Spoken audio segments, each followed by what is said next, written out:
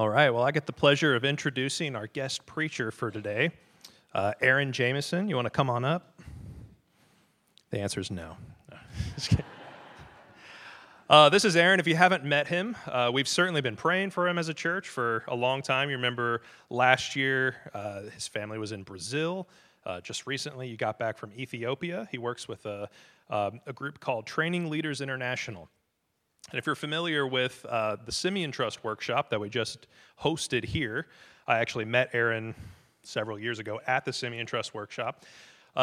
Training Leaders International takes the similar kind of concept of expository preaching and mining the scriptures for the content and preaching from the scriptures. And they take that and train pastors overseas. So Aaron's been with them for a little over 4 years, and he does that training stateside for pastors here, correct? Yeah. Right. Yep. So that's what he does. We're really happy to have him part of our church. We're really thankful for him here and looking forward to hearing the word today. Thanks, Austin. Well, we're continuing our series on gathering, and last week we had gathering to be distinct. Before that, we had gathering to display and enact the gospel through baptism and the Lord's Supper, and today we gather to edify and encourage. So I have the distinct pleasure of hoping to do that this morning through God's Word, and I just want to go through 4 points, so I'll kind of tell you those and then unwrap those like presents, if you know what I mean. Point number 1 is we gather to edify and encourage. One, when we ourselves have received encouragement through Jesus Christ. Then we're going to look at the enemies of encouragement. And thirdly, how to encourage one another properly. And lastly, we want to encourage one another in the gospel rather than in something else. So, my question to start off is, when was a time in your life when you were really encouraged by someone else? Maybe it just happened this week, maybe not.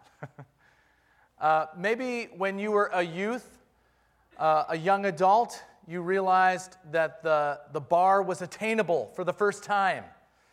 Or you realized you could run a mile. Or maybe you were picked for the team for the first time. That didn't happen to me a lot, so. I do remember one time when I was really encouraged, and it wasn't too long ago. I was in between jobs, which is the positive way of saying I was unemployed. And I was feeling discouraged.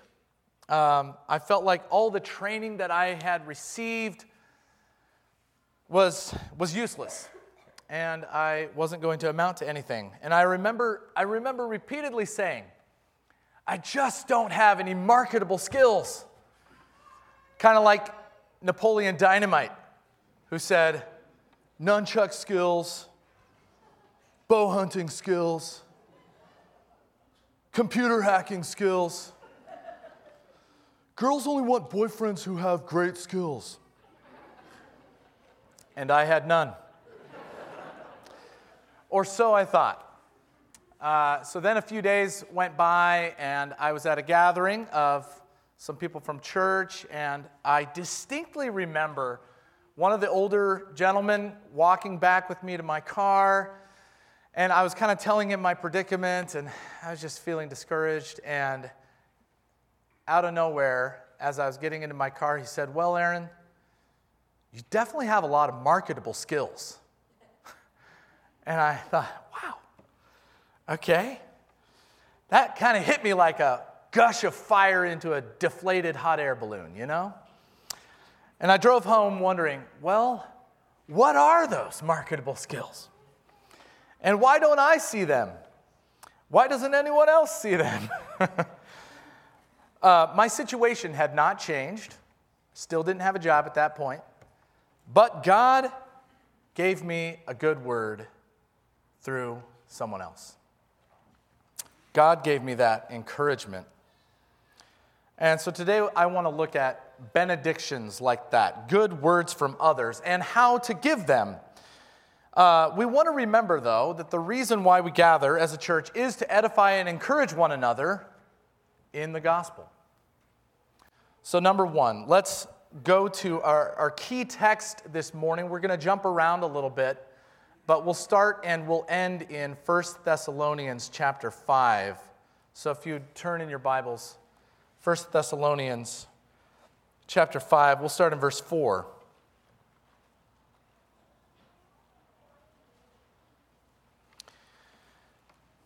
1 Thessalonians 5:4, but you are not in darkness, brothers, for that day to surprise you like a thief.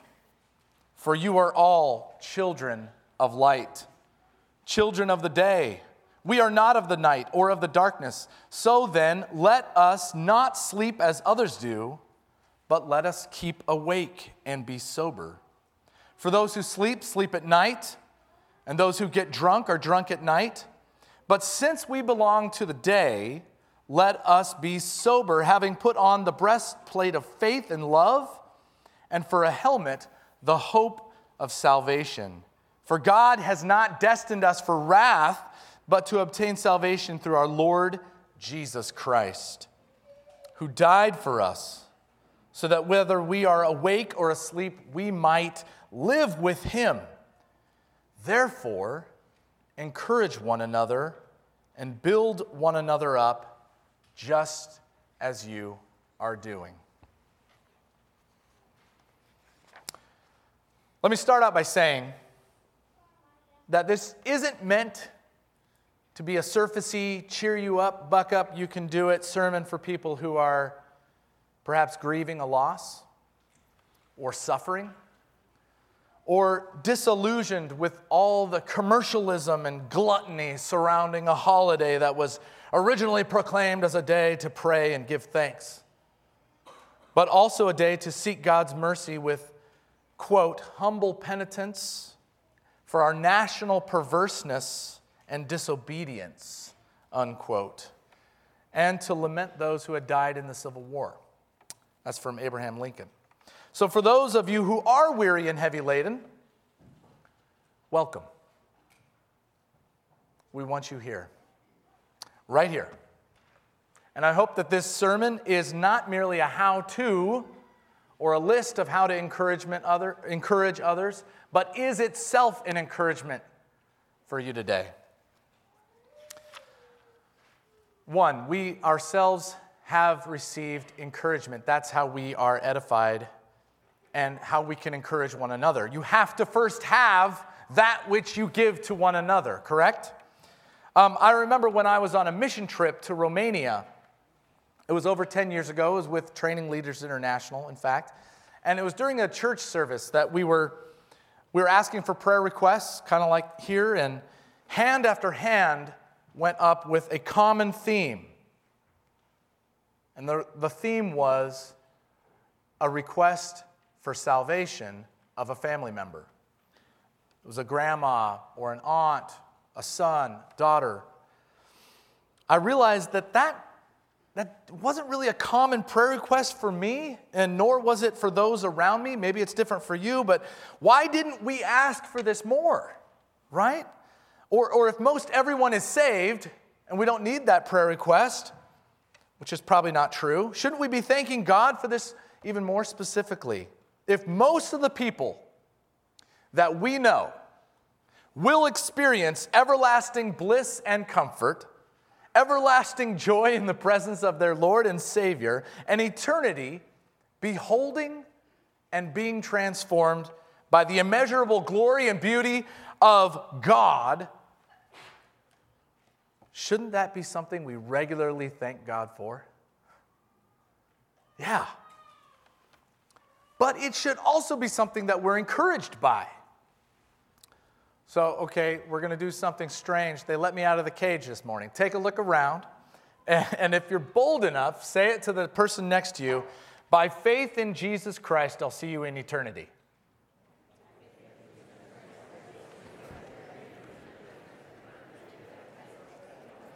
Wow, okay, great. Very obedient here. Isn't this amazing? And our amazement should grow more and more when we see the nature of the gift of that salvation. It's certainly not a work to be saved. And it's certainly not just an option that we choose from among others. We didn't arrive on the scene of life nonplussed and say, meh, sure, I'll choose Jesus. So let's figure this out. Let's take a quick detour back to the very beginning, since I have a captive audience, and let's just ask the question, how did we get here? How did we get on this planet? Well, we were created. We know this. In the beginning, God created the heavens and the earth. And suddenly he's speaking into being all that exists. And he speaks. And he upholds the universe by the word of his power. Hebrews 1:3. He didn't just do that once, but he continually speaks. He continually recreates every moment that we're alive, every moment that we see. Perhaps you might ask, well, why did God create the universe? These are the questions that I wake up asking. He certainly wasn't lonely or lacking anything. If you know Irenaeus, the 2nd century church father, he said something famously. He said, God created Adam and Eve not because he needed man, but because so that he might have someone upon whom to confer his benefits. Or in other words, God created us so that he would have someone to give his gifts to, someone to show his glory. We exist because of the love of God and for the love of God. A love shown in all of us, all around us, and for us to reflect to others. Sounds like a good church motto, like experiencing God's love and then extending God's love, right? But for a deeper dive on this, you could turn to Jonathan Edwards' treatise on the end for which God created the world. This is deeper than just saying, dude, God made you, so he must love you. And while that is delightfully true, there's more. God created us and the world around us as a function of his love and glory. He created out of love and to love. It was fitting for an infinite being of love to create the world in order to show his infinite love. And we see this unfolding in his Son for his bride. So if your life and all the world around you is a gift, should you get busy writing a thank you note to God? Or perhaps, correct, perhaps you have slid into the default mode of the Christian life as merely service in response to God's grace. It sounds right. And maybe you're thinking, oh, the worship service. Yeah, well, that means it's where we go to worship as a service back to the God of grace. We're giving our worship back. Maybe that's what you think a worship service is. The only problem with this is it's wrong. It's close, but it misses the first step, and it gets all the other steps wrong because of it. So the first step is the enjoyment of God's gifts. And service from default duty can actually become a work that makes you think that you deserve the gift, which is absurd. Or that you earned the gift. So, okay, imagine your grandma invites you over the river and through the woods to a family meal, perhaps late in November, and she deep fries a turkey, and she makes green bean casserole and mashed potatoes and pumpkin pie and pours the finest wine. Do you guys know what I'm talking about? And then you arrive and you look at the feast and you say, can I do the dishes first? and your grandma looks at you, and she might be offended or worse. And what if you even say, well, I want to do the dishes so that I don't have to write you a thank you note, so that I can have said that I had a part in all of this? Your grandma would say, no, that's not the purpose of why I'm loving you and inviting you over the river and through the woods to my house. I want you to enjoy the outpouring of my love. Or maybe your grandma just says it like this: sit down and eat, child. Needless to say, God is vastly different from your grandma. But when it comes to our life in Christ, which is also a new creation, a new gift, it isn't different. Therefore, if anyone is in Christ, he is a new creation. The old is gone, the new has come. Behold, the new has come. And all this is from God, who through Christ reconciled us to himself and gave us the ministry of reconciliation. So, our faith in Christ is a gift. Our eternal life in Christ is a gift. Our love for others is a gift. Our hope in Christ is a gift. The community of saints, the church, is a gift. The Lord's Supper and the baptism sacraments are gifts to us in Christ. It's all gift. God works so that we might rest in him. His eternal Sabbath rest is a gift to us, remember? It must be received, but it is a gift. Sabbath was made for man, not man for the Sabbath. And concerning that Sabbath rest, Jesus said, my Father's working until now, and I am working. They're working on the Sabbath.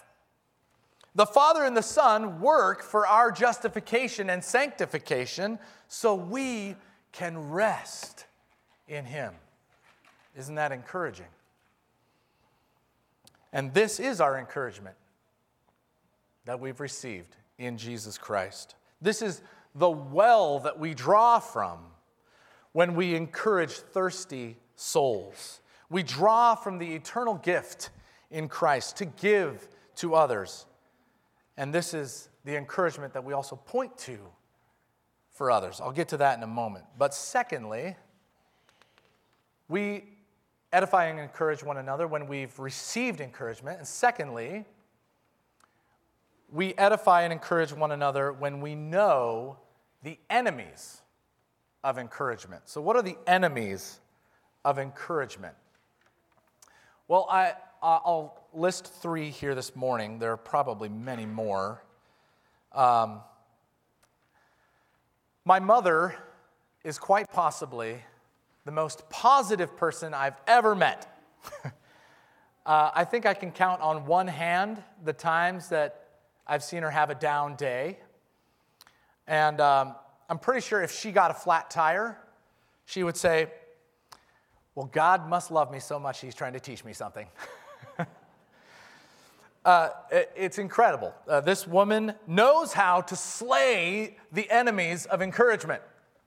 Or to put it more positively, she knows how to slay discouragement. Sorry, I can't seem to escape the slaying theme here. Just remember, someone slew the turkey you ate this week. Let's go back to 1 Thessalonians 5, okay? And I want you to see that Paul is not just saying, don't worry, be happy, never have a down day, turn that frown upside down. No. In fact, if you look at verse 9, he's well aware of the wrath of God. This isn't don't worry, be happy. He says, for God has not destined us for wrath, but to obtain salvation through our Lord Jesus Christ. There is cause for worry. There are enemies of encouragement. See, Paul is also aware of something that's worse than encouragement or than discouragement. He's aware of false encouragement. Look at verse 5. There are people who say, look at verse 3. While people are saying there is peace and security, then sudden destruction will come upon them as labor pains come upon a pregnant woman. See, Paul identifies the false encouragement here in the speech of some people. He says, you yourselves are fully aware that the day of the Lord will come like a thief in the night. That's supposed to be an encouraging sermon here today. And I'll tell you why. Because Paul reminds the Thessalonians that they are fully aware. They're not ignorant. And that's the first enemy of encouragement, is ignorance. They're not ignorant, so they shouldn't act like it. Some people say there's peace and security, and maybe there is. Maybe there is. Maybe the walls are strong and the stocks are up. Maybe the report cards look good and the bank accounts do too. But this is only a temporary, ephemeral peace and security. This isn't blood-bought peace or eternal security. And because of that, it will only last briefly until the day of the Lord comes. That day will be the return of Christ Jesus, the judge of the world. That day will be a surprise to those who are in darkness about the judge. And Paul counters by reminding the Thessalonian Christians that they are not in darkness. They are not ignorant of this truth. And they shouldn't live like ignorant people. He says in verse 5 and 6, for you are all children of light, children of the day. We are not of the night or of the darkness. So then let us not sleep as others do, but let us keep awake and be sober. So if ignorance is the first enemy of encouragement, pettiness or a superficial, banal triteness is the second enemy of encouragement. And this underlies the mantra of these false gospel, false peace soothsayers. Now, I'm not suggesting that all Christians need to be extremely serious at all times. And that's not what Paul means in verse 8 when he says to be sober. He doesn't mean somber, but sober. And he's saying that since we know the Lord of the day and the day of the Lord, we know about the wrath to come. We ought to be mission-focused and full of joy. In Christ, we are children of light and children of the day of salvation. In fact, Jesus' words echo this, or Paul is echoing Jesus, in the Olivet Discourse, Matthew 24:25, where he says, the very first thing he says is, see that no one leads you astray. See that no one leads you astray. Jesus warns against foolish ignorance and pettiness and gullibility. He says, rather be watchful, be ready. Or in Paul's words, be sober. What does he mean? Well, he means having put on the breastplate of faith and love, and for a helmet, the hope of salvation. Mission-focused and full of joy. So since you've been given the gift of faith, and the gift of God's love, and the gift of the hope of salvation, it's all gift. The gift of being saved from God's wrath, how could you run off into trivial pursuits? Instead, embrace the joy of sober living in deep-rooted hope and love. So the first enemy is ignorance, the second enemy is pettiness, and the third enemy of encouragement in the gospel is sin.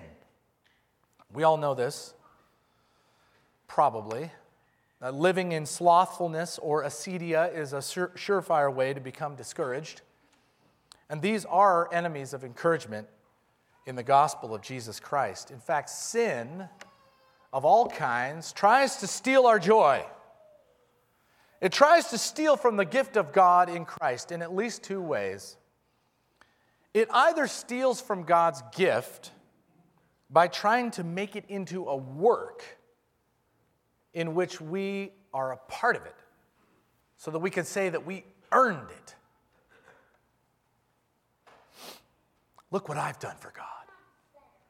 Or it tries to detract from the giver himself and to lure us away from the goodness of the gift. Did God really say?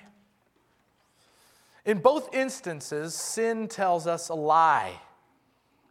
This is the deceitfulness of sin, and avoiding it is actually a community project. Let's look at Hebrews chapter 3 really quick. You can turn with me if you want. Hebrews chapter 3, we'll look at 12 through 15.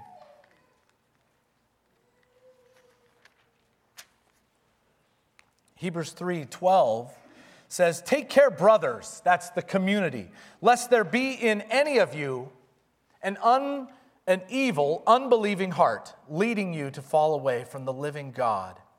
But exhort one another," that's our word, encourage. "Exhort one another every day, as long as it is called today, for that none of you may be hardened by the deceitfulness of sin. For we have come to share in Christ, if indeed we hold our original confidence firm to the end. As it is said, today if you hear his voice, today if you hear his voice, do not harden your hearts as in the rebellion." So sin's deception leads to hardness of heart. And hardness can lead to apostasy or falling away. Now, how's that theologically possible? I don't know. Let's not try to find out. But the short answer is yes, according to Hebrews, there is a hardness in which we fall away. And how can we combat this? As a community, daily exhorting one another. Well, what should we say? How do we exhort one another? Well, I would say start by what the verse says. To tell people that we have come to share in Christ. And pondering what that means. Start there. Christ is our elder brother and our great high priest. We don't merely share benefits with Christ. We share in him. We actually participate in union with Christ. We are united in Christ, in the Messiah. We don't only partake, but we become partakers in Christ. The promises of all of the Old Testament laws are yes and amen in Christ. And for those of us who are in Christ, the fulfillment of the law is yes and amen for us. So if we've received encouragement like this in Christ, and we know the enemies of encouragement, then we can properly encourage one another.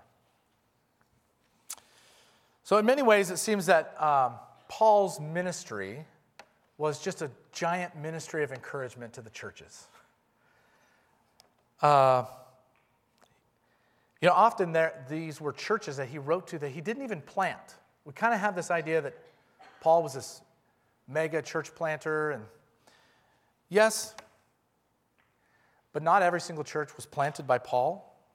He was writing to the Romans, a church he'd never met nor planted. So before we examine proper encouragement, though, let me take a quick pause here and just examine the words edify and encourage so we know what we're talking about now that we're halfway through. So what does edify? Well, it means to build up, to fortify, to strengthen. And our words and our deeds of love should have this goal in mind with one another. Never to tear down, never merely to expose or destroy, but to build up in love. Perhaps Ephesians 4:29 comes to mind. Let no corrupting talk come out of your mouths, but only such as is good for building up as fits the occasion, that it may give grace to those who hear. And what about encouragement? Well, encouragement is kind of a word that implies the use of words, right? It's kind of hard to encourage others without talking. Usually means we have to talk. And for some of us, that's really easy to do. But so what do we say?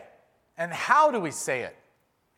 How do we encourage one another? Well, the encourage is a word in the New Testament that is kind of like a large circle that has a lot of meanings in it. And the context helps us to narrow down to what the exact meaning is in that circle. In our text here, 1 Thessalonians 5 that we're looking at mostly, Paul says to encourage one another in verse 11 and build one another up, that's the edify word, just as you are doing. So if they're already doing it, why is he telling them? I'll leave that for later.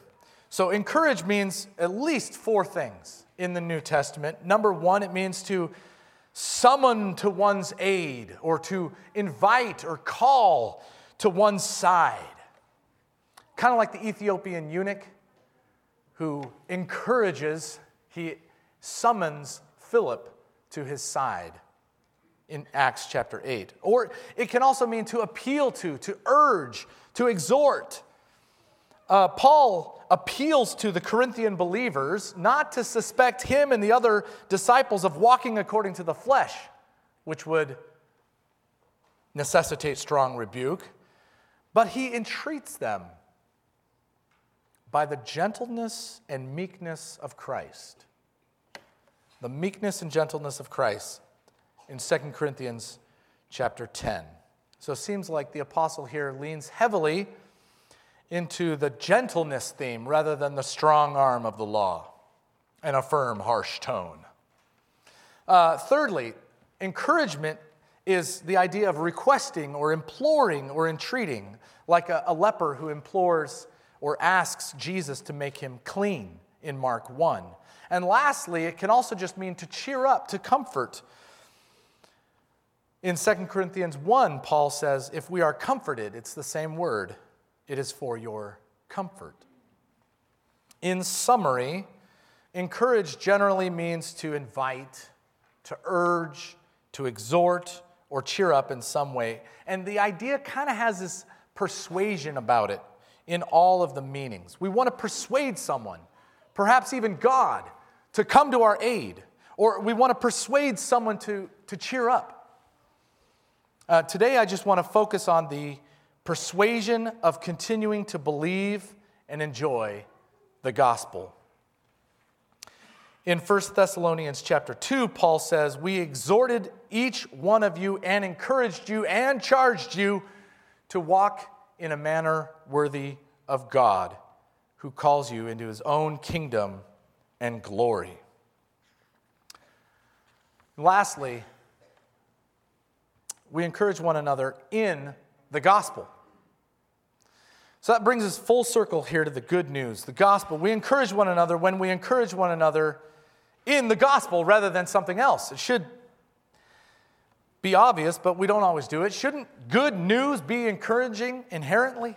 Wouldn't it make sense that the best news ever is the most encouraging thing one could ever hear? Yes. And this is why I believe in you. You got this. You can do it. And other false gospels fall flat and really don't help us much more than a day. The magic is in you garbage is really misery in the end. But the best news, the gospel of Jesus Christ, is the fact that God made you and sent you his son Jesus for your sake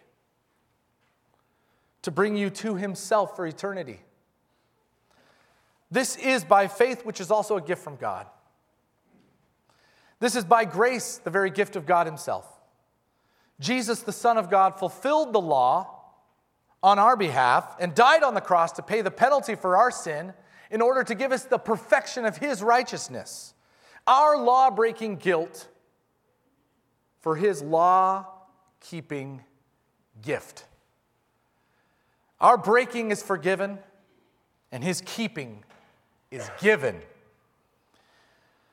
By his death and resurrection, we die and rise and are seated with him in the heavenly places for all eternity. This is the gospel. So I said earlier that Paul's ministry is kind of like a giant ministry of encouragement to the churches. We see that in Acts in a couple different places where Paul, for example, goes through a riot, and post-riot, he encourages the disciples and then says farewell. Acts chapter 20. I don't know about you, but post-riot, I would want to know what that encouragement was. I wish I could have been there. And I think we know.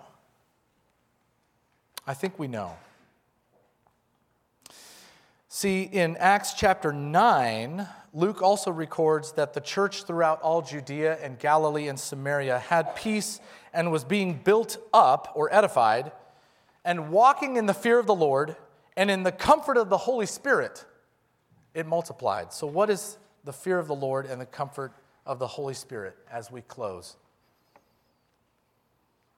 Well, in short, it's the gospel. The fear of the Lord leads us to the belief and the reverence for the Lord Jesus Christ, and it's something we continue in. And the encouragement of the Holy Spirit is the Holy Spirit himself, actually, because in John 14, Jesus said, I'm sending you the encourager. It's the same word. The helper, the paraclete, the advocate. I will ask the Father, and he will give you another helper. So what is the encouragement of the Holy Spirit? If it's not merely God himself, it's also the testimony of the Holy Spirit, that he testifies in every believer that is truly indwelt by Christ, that he or she is real. The Holy Spirit teaches us and reminds us of Jesus' words, and the Spirit is the peace of Christ. So I'll end with these words from 1 Thessalonians chapter 2. He says, we exhorted each one of you and encouraged you and charged you to walk in a manner worthy of God, who calls you into his kingdom and glory. God's calling us into his kingdom and his glory. Isn't that encouraging? Let's pray.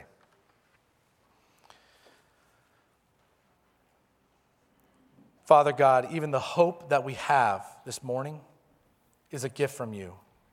Even the love that we have for others is a gift from you. Even the faith we have that you truly died for our sins and that we are washed clean. That you are real and you're calling us into your own kingdom and your own glory. We have this faith and we hold it as a gift from you. And I pray that we would encourage others and point others to this gift in Jesus Christ. I pray that we would edify one another when we gather as a church, that we would exhort one another not to fall into the deceitfulness of sin and the enemies of encouragement, but to look to Christ, our Savior. In Jesus' name, amen.